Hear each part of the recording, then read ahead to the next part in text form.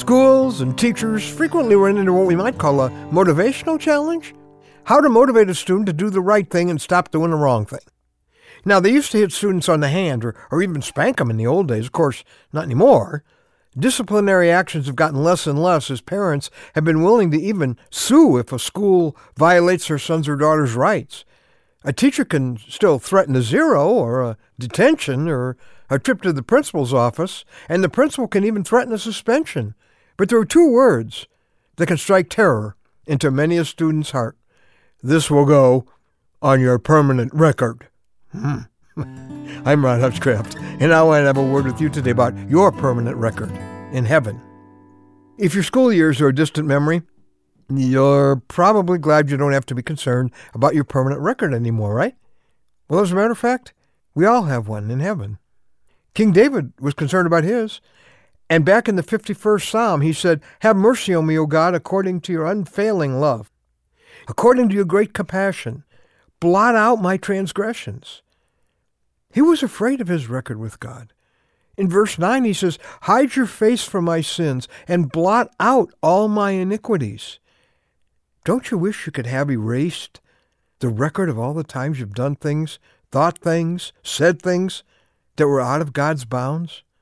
Well, the Bible has a word for that. Sin. Anytime I run my life instead of God running it.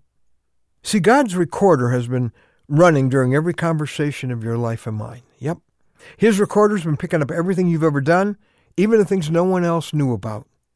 And David said in another psalm, "If I say, surely the darkness will hide me, even the darkness will not be dark to you, God."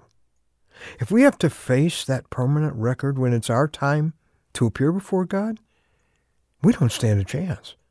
The good we've done, it's not going to cancel out a lifetime record of doing things my way. Thank God your permanent record doesn't have to be permanent.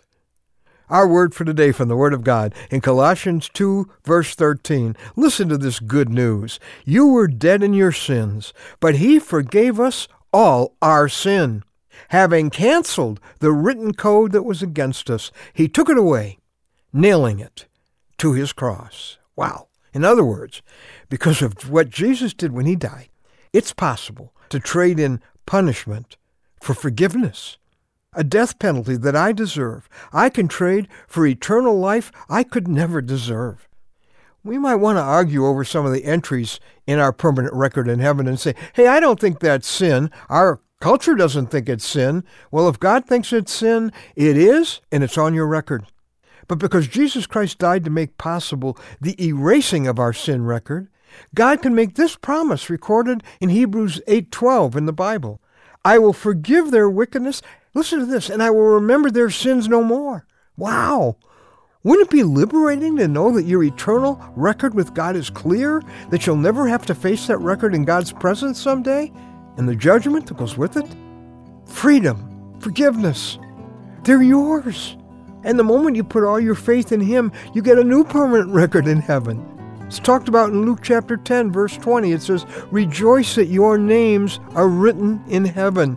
Today, your name could be entered in what God calls His book of life. That's His permanent record of all those whose sins are forgiven because they've invited Jesus Christ to be their own Savior from their own sin. If you've never done that, if you want to know how, if you want to be sure you have, listen, I invite you to get to our website today, anewstory.com. That's anewstory.com. Find out how every sin of your life could be erased from God's book today by beginning that relationship with Jesus. That book of life in heaven, that's a permanent record you want your name in. It's a reservation for heaven, written in God's indelible ink.